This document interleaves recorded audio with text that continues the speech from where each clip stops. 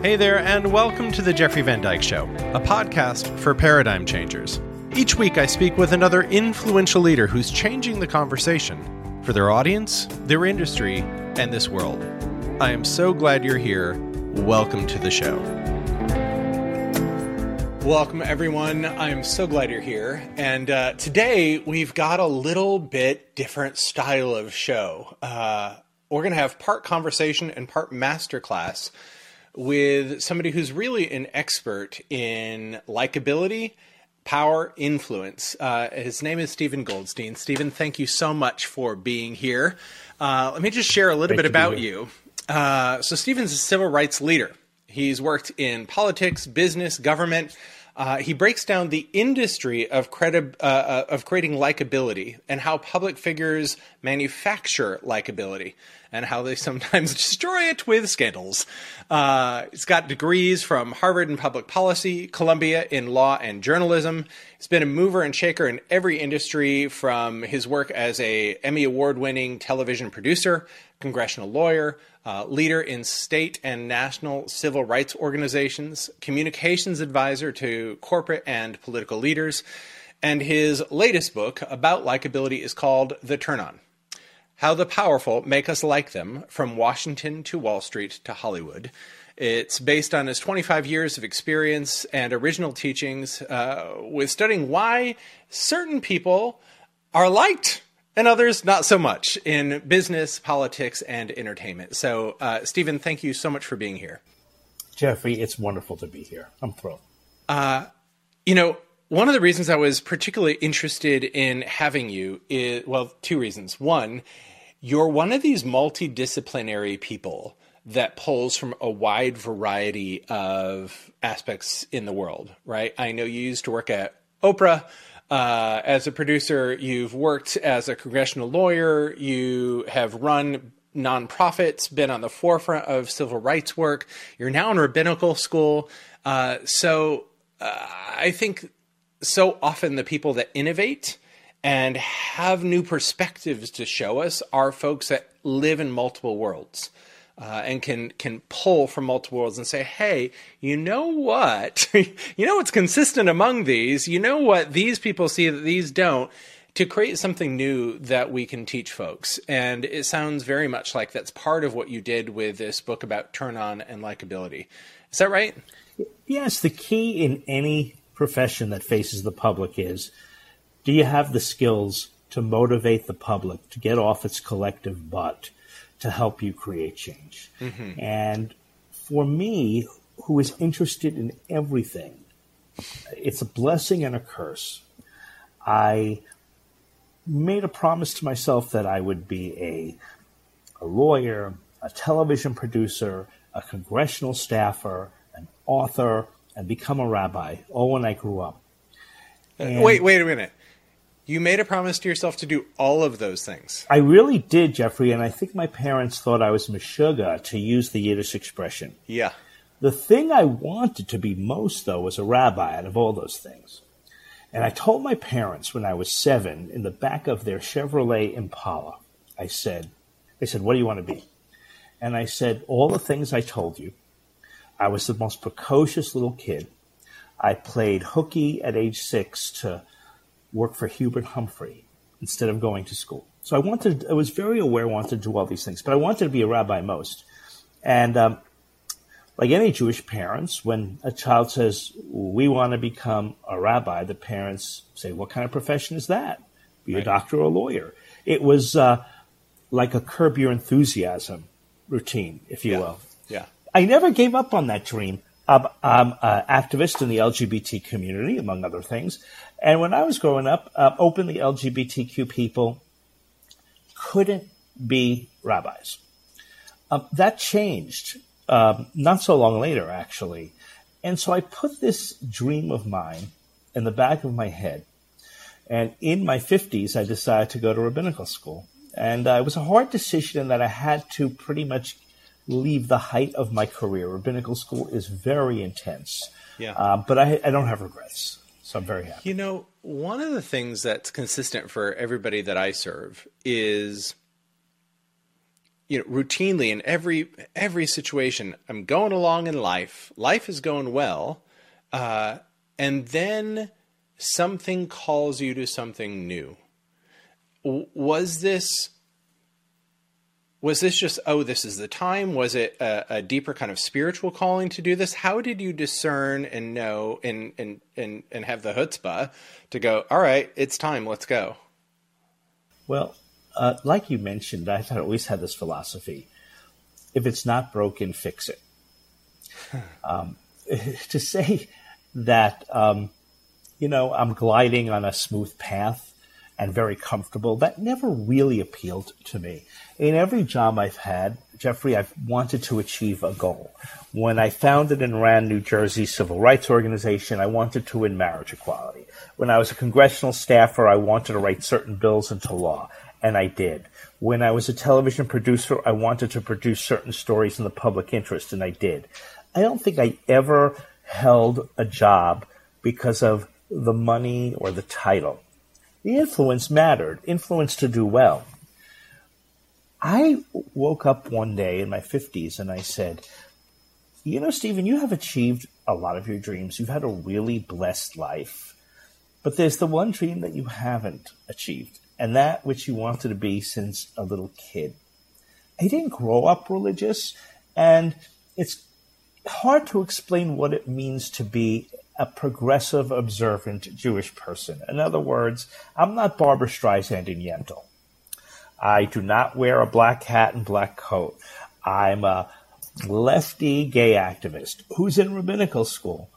And that means that I observe very progressively. I'm becoming more and more observant, but a typical weekend for me would be to light Shabbat candles on a Friday night and then go protest something. Mm-hmm. That's pretty much my world. Mm-hmm. And for me, religion offered me a respite when I was a child, from a pretty difficult childhood, I would say. And I felt when I went to synagogue that I was part of something bigger. I luxuriated in being a speck in a bigger community that embraced me. Just a speck, but a vital speck. And it never left me. And I guess you could say I rebelled a bit. My parents, we were all proud of our religion, but they're not religious whatsoever. And I think it's what kept me going in many ways. And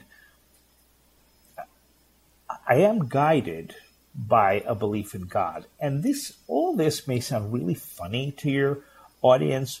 What is a liberal, openly gay activist like me talking about religion?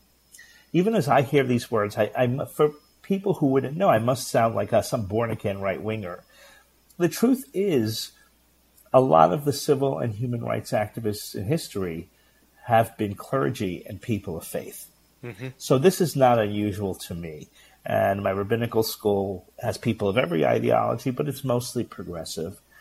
And over the years, my activism or the other work I've done was guided by this belief in God. Now, I'm agnostic as to whether God is a higher power upstairs, which we call supernatural power.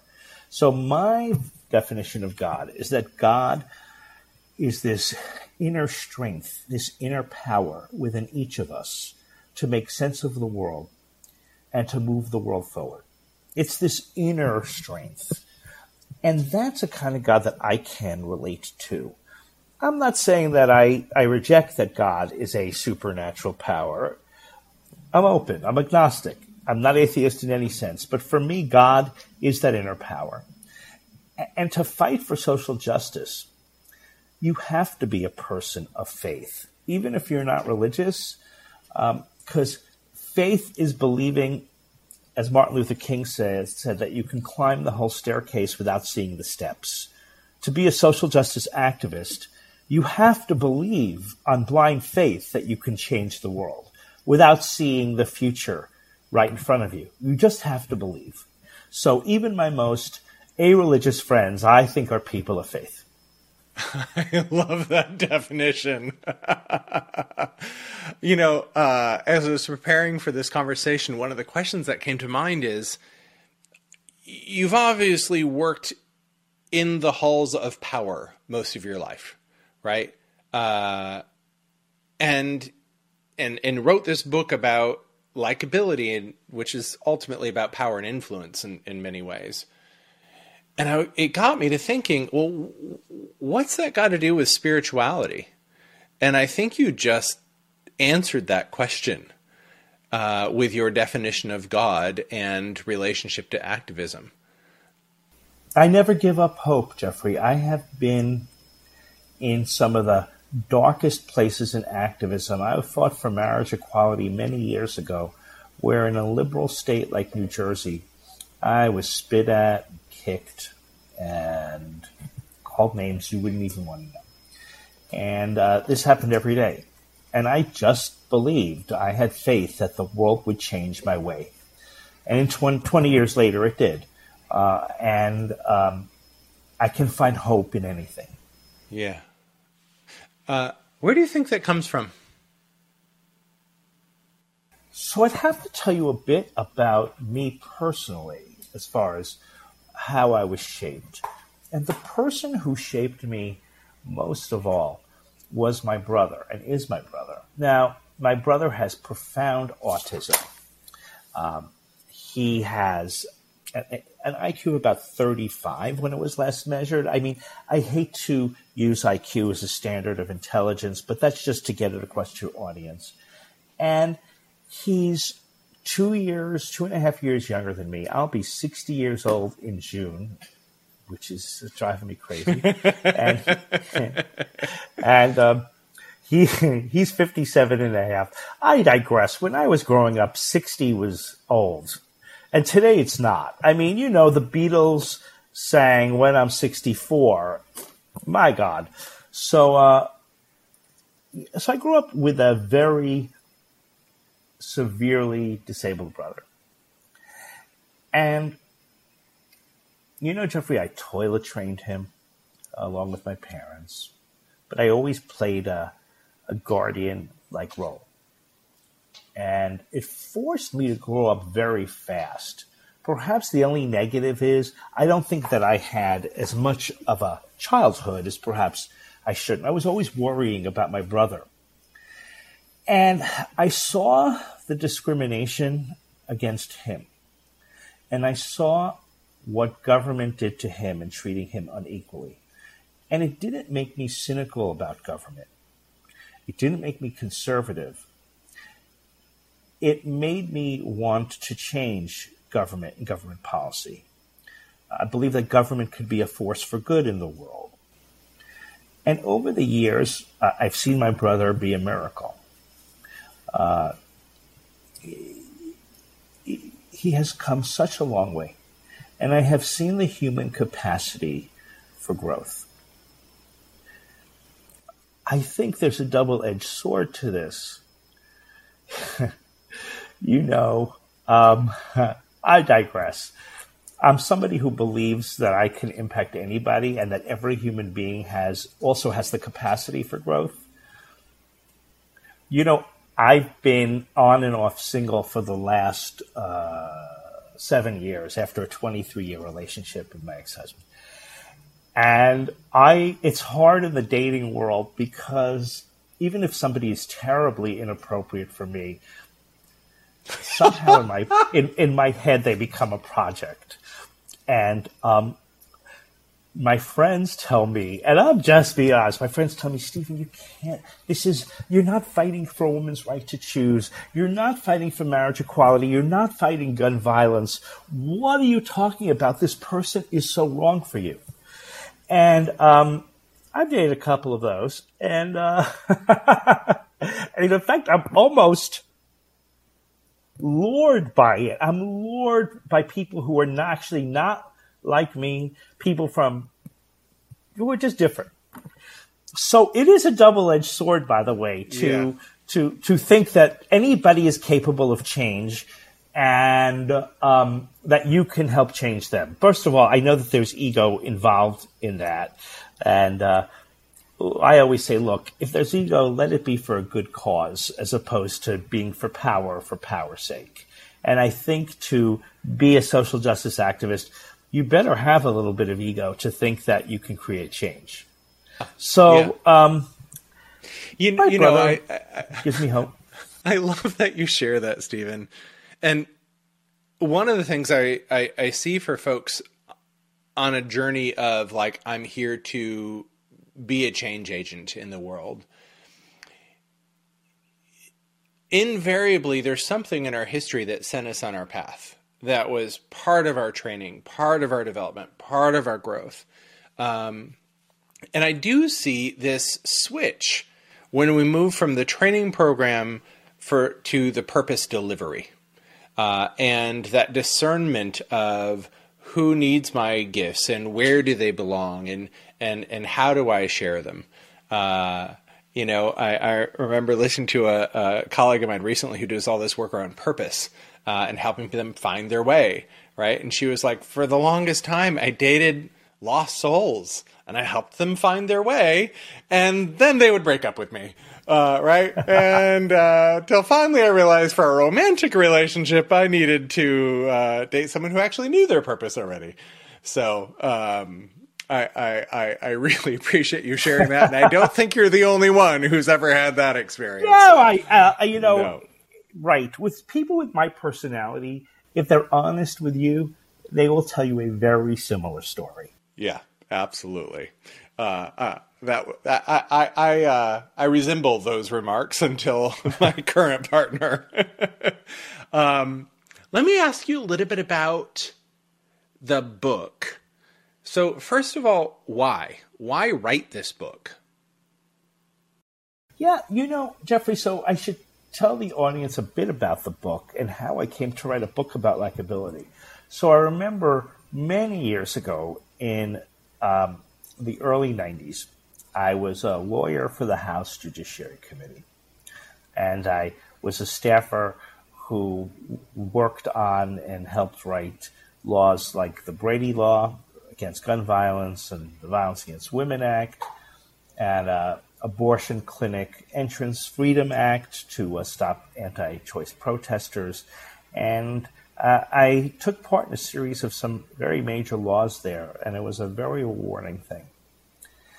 And I also put hearings together, which was a good skill set for me. I'd gone to journalism school, and putting hearings together meant that I would find witnesses that were like, TV guests. And I started to take notes. Hold on. Yes. Is this before or after being at Oprah? Just before. Okay. Just before I was a lawyer on the House Judiciary Committee. And I started to take notes about what makes a compelling witness. By the way, I digress. I was already a producer at the ABC station in Washington, so I've gone back and forth between television and public policy, at least at that stage of my career. So here I was taking notes about what made certain witnesses effective and actually what made them likable.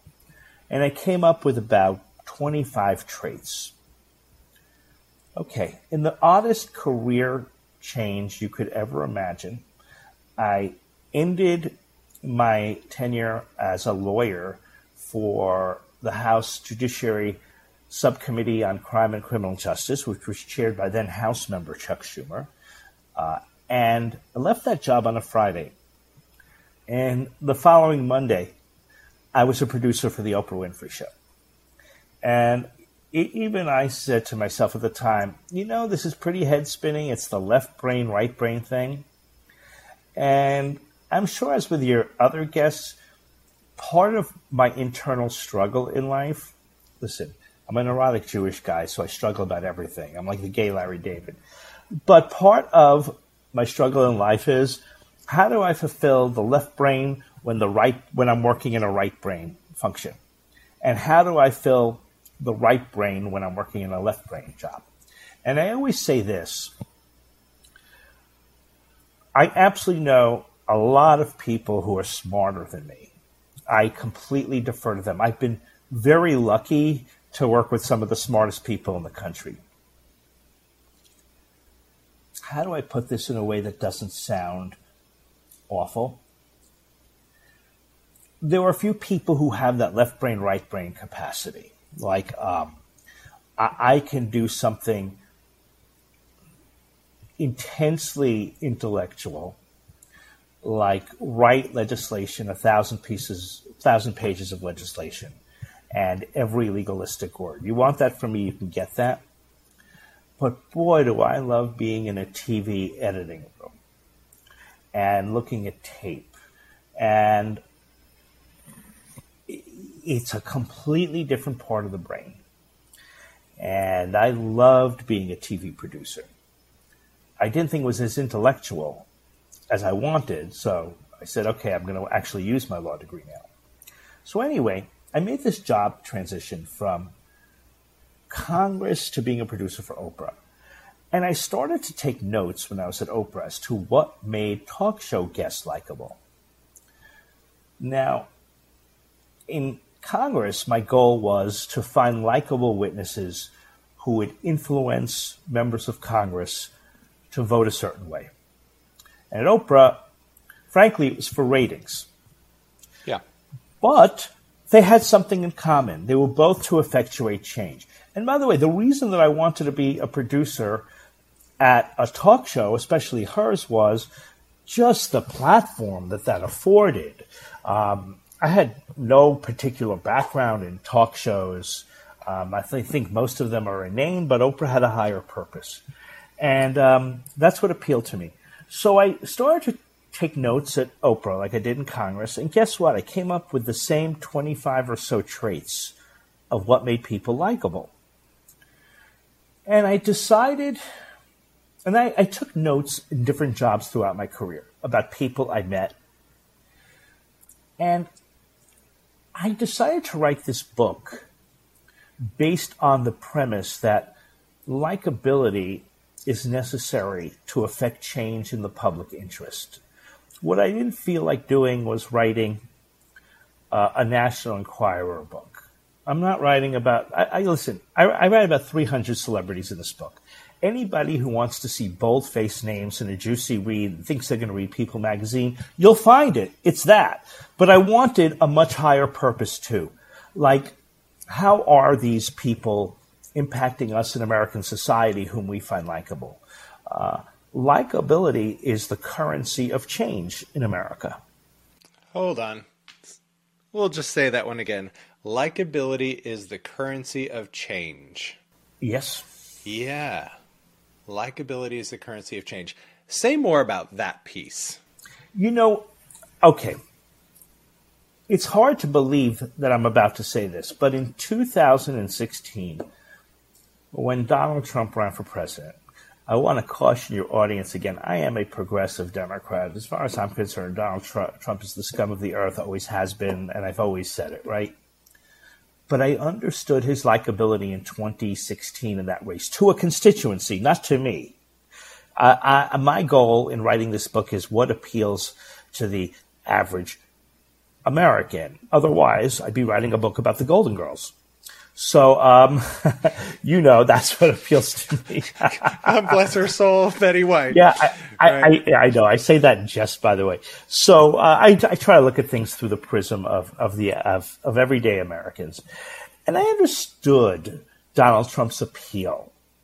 I found him repulsive, but I understood his appeal in that he was this populist who claimed to speak for people. He tapped into people's anger, people who weren't being heard. And I remember I was teaching a class at the time in political campaigns. And I remember telling my class very early on in the presidential race that Donald Trump was absolutely going to be the Republican nominee. A moment before any primary occurred. And I understood to his party why he's likable. Do I understand so much today? Not so much today. I mean, he just keeps going downhill every single day. But to his party, I understood that. I would also tell you that I think President Biden, whom I support, who is an eminently likable person, is now having likability issues of his own that are affecting his popularity and that are in turn affecting his ability to get his legislative agenda through. And whether I find him likable or not, and I do, that's not the point. It's what is it about him that is not inspiring Americans to like him? Because he has some really great achievements, but he's not that liked for them.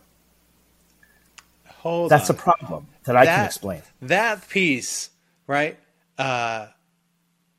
You can do a lot. And this is one thing I've noticed with Biden in this particular, in his presidency, is we don't hear about the great things he's done. They're not doing a great job of talking about them, but also not being liked for them is the piece you're bringing in.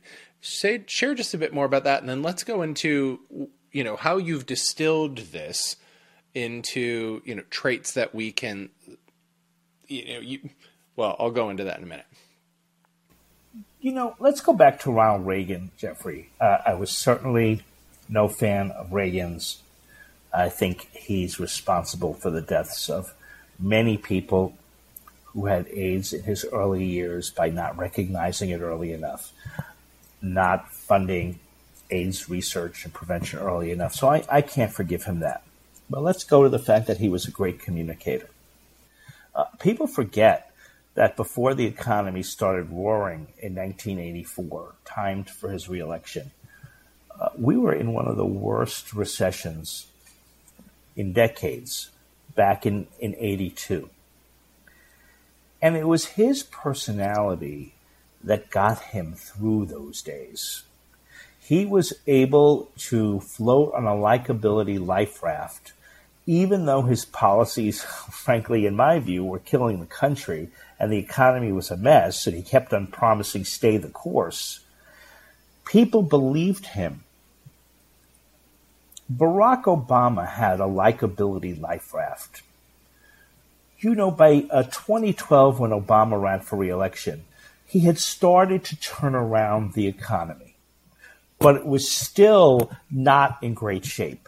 Obama, by his 2012 re-election campaign, had rescued the economy from a Great Recession, practically a depression, to an economy. It's lukewarm. And the campaign theme of I gave you a lukewarm economy is not usually a winner. But Obama had a personality that made people believe in him.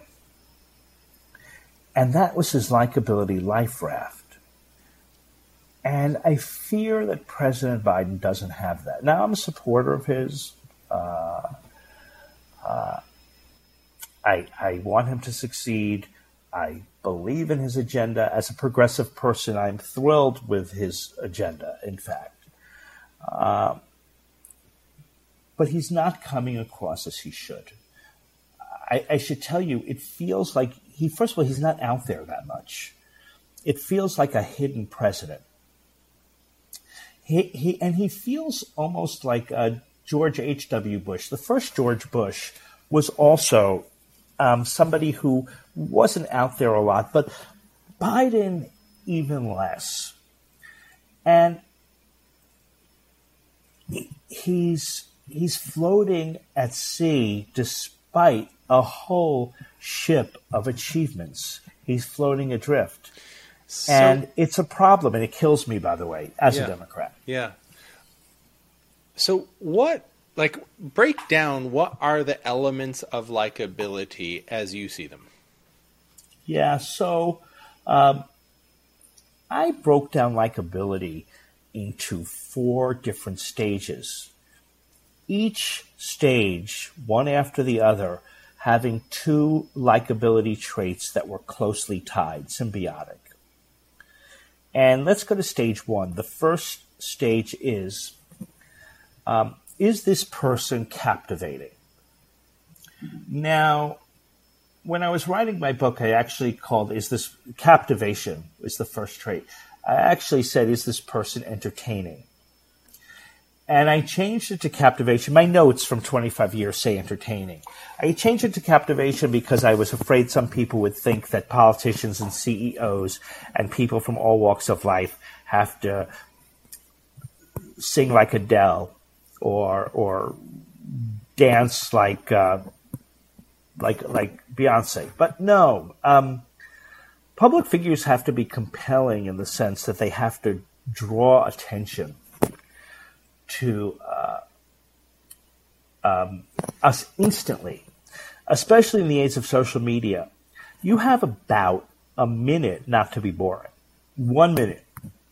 I think Steven Spielberg said, and I quote this in my book actually, was it 15 minutes or 18 minutes? I think he said you have 15 minutes to capture the audience or they're gone. And so if you're not entertaining to people, you will have no opportunity to show the rest of your likability traits because they're not even going to pay attention. So that's the foundation. And I think that's the problem with Biden. By the way, he's not entertaining. And he's not, I call it captivating, but it is entertainment. And people might scoff at that. But that is what Americans wanted. And yes, Americans had enough and they were burnt out from Donald Trump. And they wanted a transition. I don't think they wanted a transition from a program that wore them out to a program that they could fall asleep on. Or just wasn't on air. Right. Wasn't on air at all, Jeffrey. Exactly. Yeah. So along with captivation comes the second trait of hope. Hope is to be uplifting, to give people hope that you can improve their lives, to be a positive force in the world. To be captivating without hope is to be Omarosa, a reality show villain. And if you don't give people hope, if you're not a compelling, upbeat force for good, for change, you will soon be rejected. And Donald Trump in 2016, to his base, he gave them hope, right? Right. His presidency killed that. So captivation and hope are the first two traits. And to be clear, you can be captivating in many, many different ways. It doesn't have to be, being funny. It doesn't at all.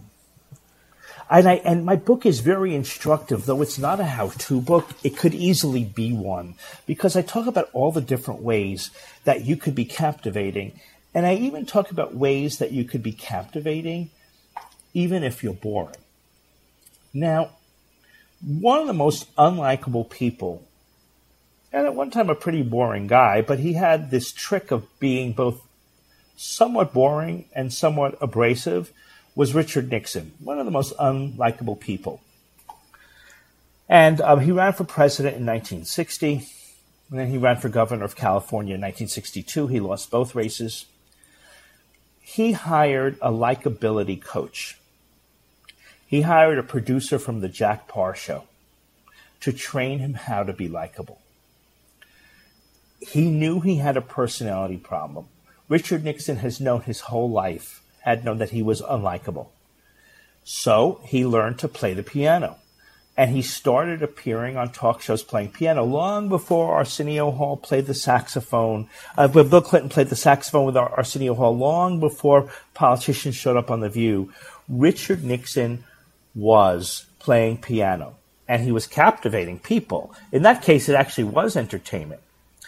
And Richard Nixon's crowning achievement on likability, how he transformed himself, was to appear on Rowan and Martin's Laugh-In a couple of weeks before the 1968 election, where he said the tagline, "Sock it to me." Hubert Humphrey was invited to the same show. Hubert Humphrey, one of the most likable people ever to run for office. Hubert Humphrey thought appearing on that show and saying that line was beneath the dignity of a president and a presidential campaign. He chose not to, and then Hubert Humphrey attributed his very narrow loss to not appearing on Laugh-In. So there you go.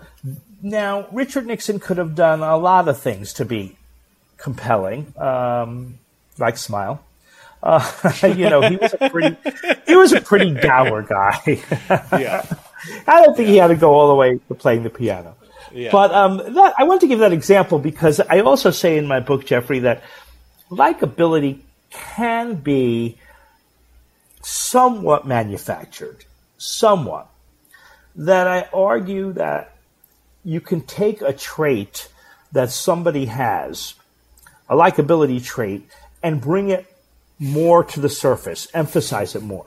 You can't make an unlikable person likable, or it won't be permanent. In Richard Nixon's case, he had a moment of likability. It was for him an anachronism because then he was elected president. He was himself again. So, but I do argue to some extent likability can be manufactured. Mm-hmm. So we've got captivation and hope. And once we are captivating people and we're bringing them some hope, where do we go from there?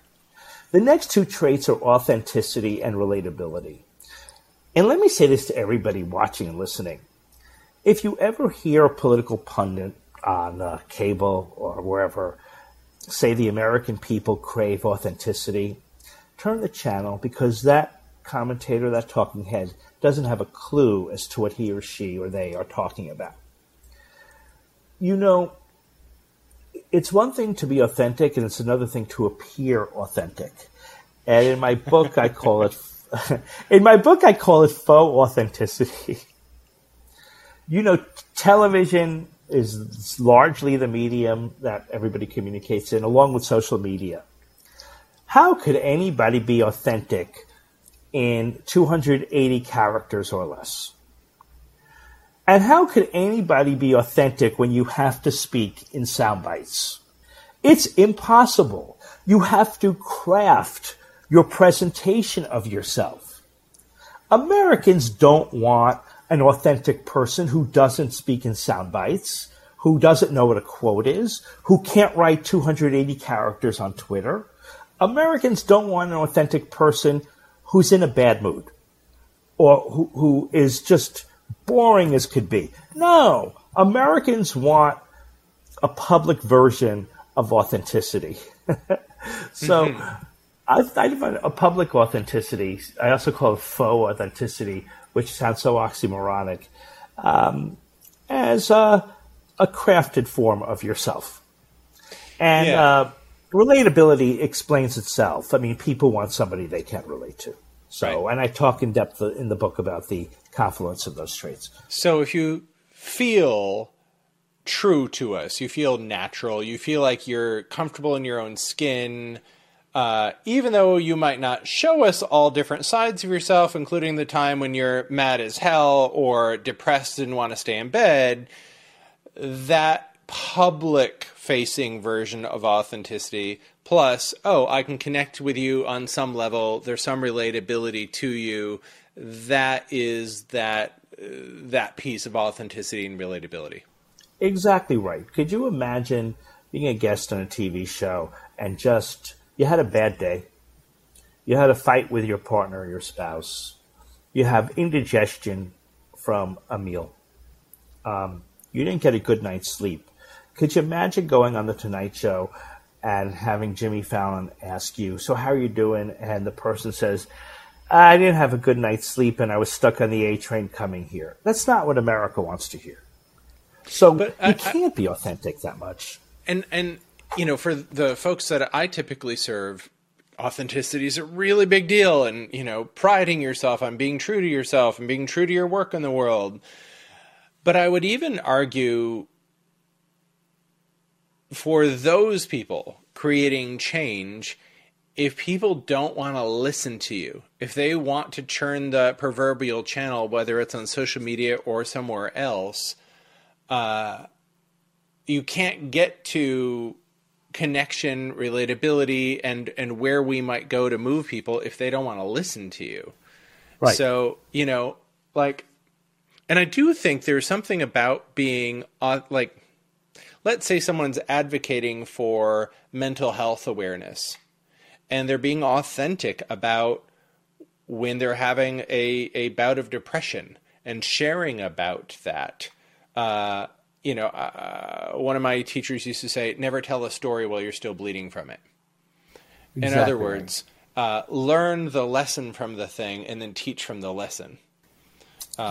Jeffrey, when I teach communication for social justice advocacy, you're 100% right. I always tell people, you can't tell your sob story or that of somebody else without an uplifting ending. What lessons? How can this inspire you? How can you learn from this? If you don't include that high note, you'll be rejected as a pill. So most people, to be authentic, they tell their stories. They don't naturally think of, well, what lessons are there for the world? That's a bit crafted, but you got to do it. You got to do it. So, my work is packaging paradigm changers work so it can be delivered, and you've got to make those connections for people. So we've got captivation and hope, authenticity and relatability. Where do we go from there? Then the next two traits I call protectiveness and reliability. If you show people that you're likable, you're captivating, you're uplifting, provide people hope, you come across as reasonably authentic in the public realm, and you're relatable, people want to know if you're going to be steady at it. Are they seeing you as you're always going to be? Are you going to be a reliable person? And are you going to be protective? That means that the person will feel comfort in you, that you will have their back. Now, who is in the public sphere considered protective and reliable? Morgan Freeman, for example. He is reliable in role after role after role, rarely has a dud, and he's in roles of wisdom and strength to which people look at him or his characters for guidance. He's somebody who is both protective and reliable. Betty White, I wouldn't call her protective, but Betty White, listen, she spent 99.99 years being reliable. Meaning you turned on the TV and you were going to laugh before she even said a word. And that is what we loved about her. She was reliably funny. Absolutely. My partner's brother owns a zoo, a wildlife learning center and rehabilitation.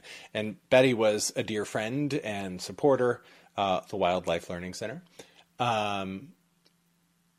So when she died, I went and looked at different clips, and just watching her on certain late night shows.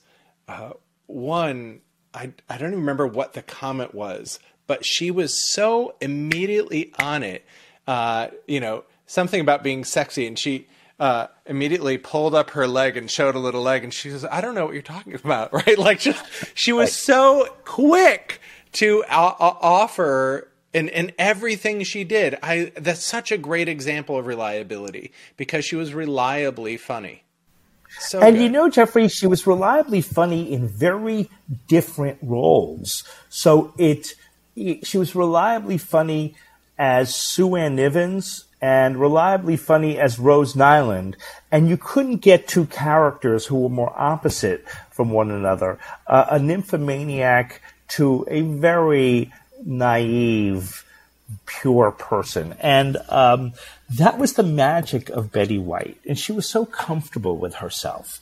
And even at age 100, almost, she was entertaining us. One of the most reliably funny and captivating people ever.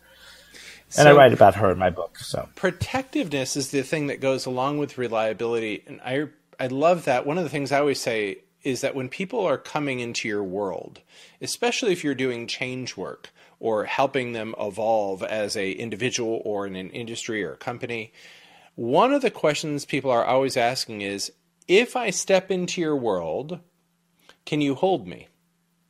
Right? Like, will you collapse or will you be that steady force that can hold me, especially if people are doing change work? Change is difficult for humans, right? So, yes, you couldn't have put it better. You know, Jeffrey, I think we all have among the 8 traits one trait that's a standout trait. I know that for me, if you were to poll 1,000 people, 980 might say, would definitely say protectiveness. That I'm a very fierce fighter with others, and I will take slings and arrows for any cause and any underdog. And it's worth noting along those lines, one of the things I say in my book, that likability is not the equivalent of being nice. Now, I'd like to think that I'm a very nice person. At least I've grown a lot. I am not the same person at all that I was 20 years ago. So I'm a much softer, more reflective person. And in fact, I don't know that I could repeat some of my fiercest battles. I tell this to my friends and they say, put you in the wild in 2 seconds, you'll repeat them. And but my point is this. I could have had a category that says nice. Well, what does nice mean? Nice is milquetoast. Nice is not polarizing. Nice is safe, and nice is being liked by as many people as possible because you did nothing offensive. Which makes you absolutely dismissible. Absolutely dismissible. And I don't define that as likable. So, listen, I'm a pretty fierce guy. And anybody to see me in action would see that ferocity, and they might say, okay, this guy wrote a book on likability. Well, maybe it's self-serving that I frame it around why it's possible for fighters like me. But listen, I found Harvey Milk very likable. Oh, he was. Intensely likable. You wouldn't describe him as nice. No. I like to talk about the difference nice is the between kiss nice of death, by the way. Yeah. I like to talk about the difference between nice and kind. I love kind people.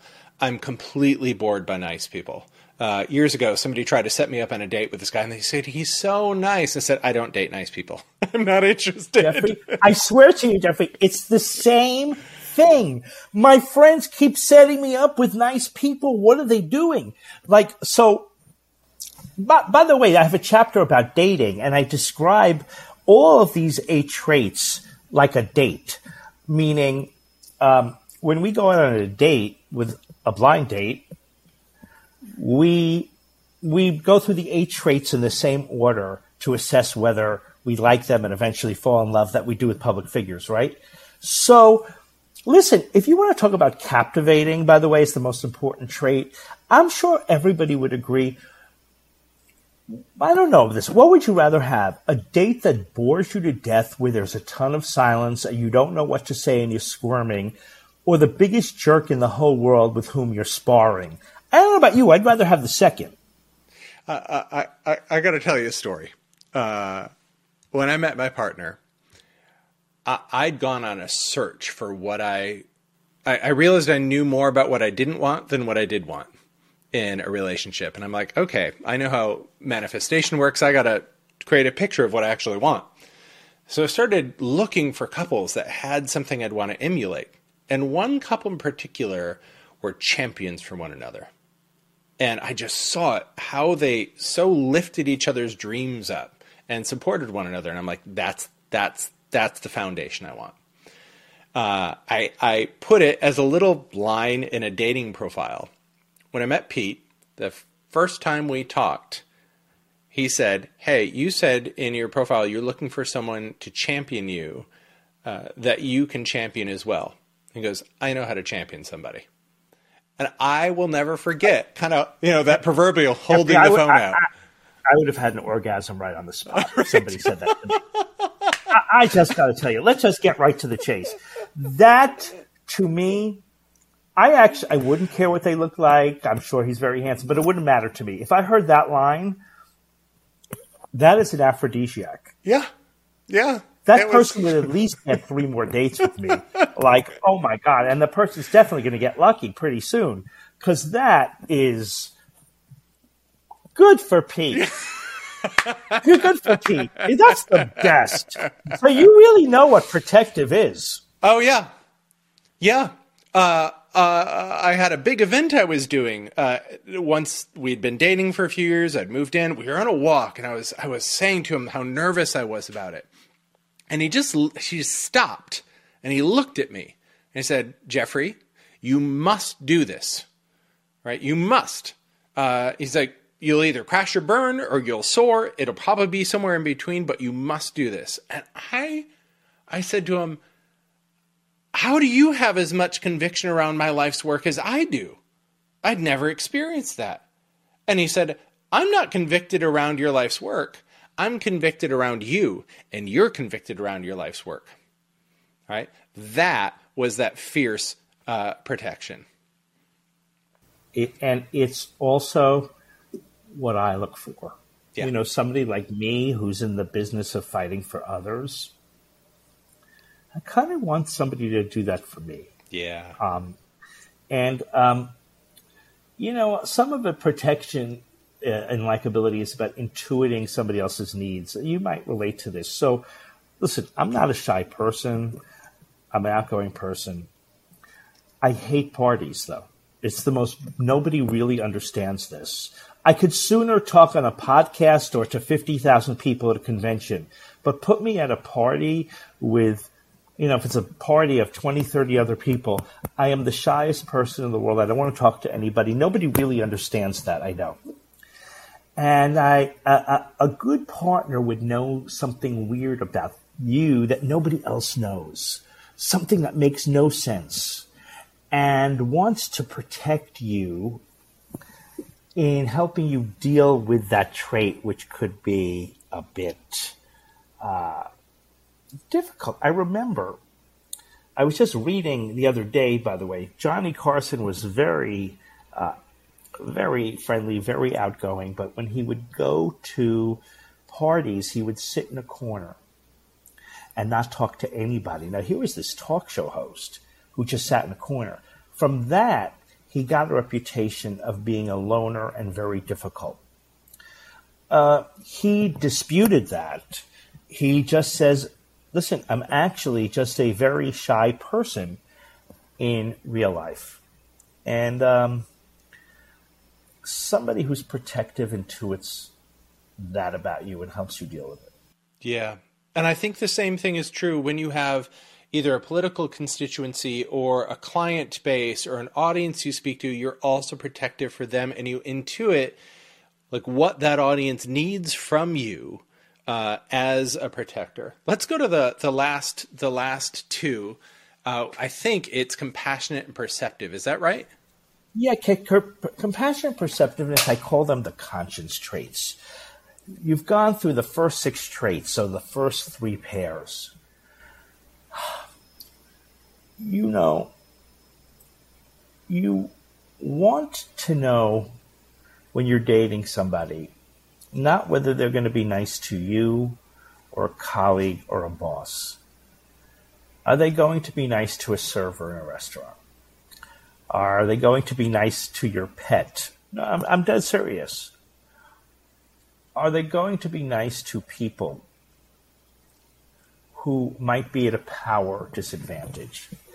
And I call it the conscience trait because I can't tell you how many people I know in dating are so attracted to somebody else's likability, and then they see some jerky side to the person. And it starts unraveling. There's the proverbial, how do you treat a server in the restaurant? Well, I actually know many relationships that fell apart because one partner couldn't stand that aspect of another partner. So perceptiveness I've touched a bit on, to have that intuition. Compassion plays a role in the public sphere. Look, let me give you an example. Angelina Jolie. I am not sure to what extent she's very involved in charities. She's very involved in causes. She's very involved in PR advertising those things. Okay? I think she does good in the world. If she wants publicity to do good in the world, God bless her. It's better than getting publicity for things that make no difference, right? I think anybody who does good in the world deserves credit, regardless of their motivations. But for her, compassion is a stock in trade. And celebrities, when they get involved in causes, Hollywood celebrities, I'm not saying that they don't really believe in their causes, but it's adding a look of compassion to them. Oh, so-and-so is such a good person. And that really seals the deal for us to make them likable. So I understand that from a public perception standpoint. How does being perceptive show up publicly in terms of that being a trait? Listen, I worked for Oprah, and she was the most perceptive person I ever met. And it was her perceptiveness as to what her average viewer wanted that made her likable. I was going to say what the average woman wanted, and her audience was largely women at 4 o'clock. So I'm not being sexist. It was mostly women. And that demographics just proved that. And so she was perceptive and had her finger on the pulse. Perceptiveness is about having a finger on the pulse. In politics, Donald Trump was very perceptive in 2016. He was perceptive and he tapped into the anger of many Americans, and he was perceptive in sexistly making fun of Hillary Clinton's likability. And the chapter of the book that I am most proud of is when I talk about likability double standards, the double standards that women face, that African Americans face, and that LGBTQ people face. And because I'm political, all the other chapters took weeks or months on end. I wrote that chapter in a day, and it came from the heart, and it just flowed because it's the basis of what I do in my career. It involves social justice. And likability differs for women versus men because Americans are much tougher on women. In fact, the question of whether somebody is likable is applied to women and not even applied to men. Right. Nobody asks whether male leaders are likable. No, they view male leaders through the likability prism, but they don't actually ask, is this person likable? You don't right? hear those but words they in say the media. That about women. They say it about women all the time. I mean, is this person likable? Is Hillary likable? Look at Kamala Harris. Half the articles about her are she's not likable. And if you look at everybody who ran for president, Amy Klobuchar, her campaign, and I like her. I actually like her very much. She's a very effective senator. But her campaign got off to a very rocky start because she was deemed as unlikable, as mean to her staff. There were these initial articles. By the way, I worked on Capitol Hill. I can't tell you how many bastards exist among male members of Congress and male senators, but you never hear stories. I can tell you, having worked on Capitol Hill, I can tell you the gossip, much of it true, some of it not, about how difficult and unlikable every woman on Capitol Hill is as a boss, right? Because it was just talked about. There are some gruesome men out there, and just, it's not talked about. Men are forgiven for being gruesomely unlikable. Women are not. It's a double standard. Huge. Yeah. Where do you, in preparing for this conversation, I watched a clip of you saying like, that's the strongest glass ceiling is in for women in the relationship between men and women. It's unbelievably, Jeff. So I got to tell you, the 2020 election was instructive to me on one thing. In the primaries, I I now live in New Jersey, just outside of New York, and I know Cory Booker. He was a friend of mine, so early on, when he was running for president, I supported him. Then I supported Mayor Pete. And I was so enthralled by how likable Mayor Pete not only was, but was perceived as such. I mean, people really liked this guy, right? Yeah. Now, I said, wow, I have to pinch myself. Here is an LGBTQ person, certainly not in the closet. He brought his husband all over the place, talked about raising a family, and now they're doing so. And he was likable. And it dawned on me, this country is far more likely to elect a gay male president than a woman. Yeah. And I think that I can't believe I'm saying it.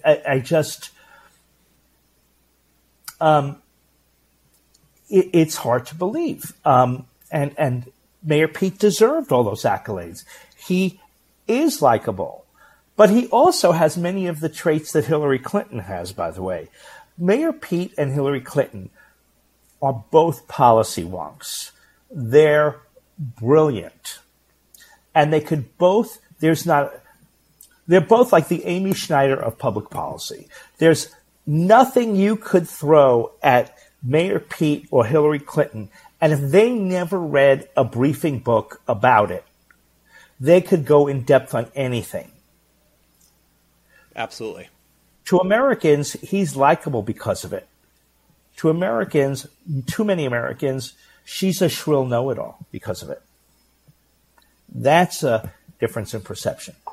Have you seen any movement there, or what do you think needs to happen or can happen to bridge that divide? It's the hardest question, and I don't have the answer, and it kills me. I thought that answer was going to be solved in 2016. I really did. You know, by the traditional standards of public office, by the traditional standards of politics, Jeffrey, when I was growing up, the country never would have trusted a woman to control our defense, our military. By the way, if there's one doubt that people didn't have about Hillary Clinton, it's that she was tough enough. Yeah. She neutralized all the traditional concerns about a woman. Nobody thinks that Hillary Clinton is not tough enough. Nobody thought that Hillary Clinton couldn't do the job. Nobody. She didn't win because of a visceral, I just don't like her. But nobody doubted that she could do the job, right? And I don't know, and I think it's going backwards. I don't know. I happen to like Kamala Harris very much, but you see her likability is being attacked. And by the way, if you watch Fox News, which I try not to do too much of, but once in a while I turn in to see how the other side is thinking, they're a 24/7 Kamala Harris bash fest, and they get very personal about it, with sexist overtones, racist overtones. And it really shows, but more sexist, by the way. Much more sexist, and it shows how difficult this is for women. Yeah. I wish I had an answer. And the challenging thing, I had a client a few years ago that did a lot of work around women's relationship to women in the professional workplace, and she was always saying it was the women that kept me down. It was the women that were most vicious to me. So there's also can be that internalized sexism. And so when I hear you say, hey, on Fox News, I hear it much more around sexism than racism. That makes sense to me. And it's acceptable oftentimes by both men and perhaps in different ways by women. I do think, I hope that it's, sometimes I think we know more about what we do want by knowing what we don't want. And my hope is that this is putting a lens on that. I want to wrap up here.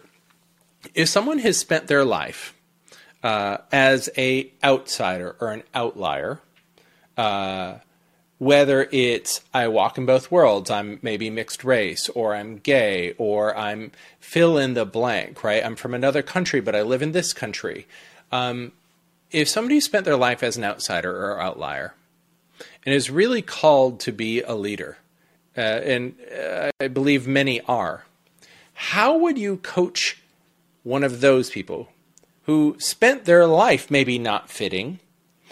How would you coach them on increasing their turn on? Exactly as you almost described, meaning I've had a tough life being an outsider. I know what it's like to be outsider. I'm going to fight for you.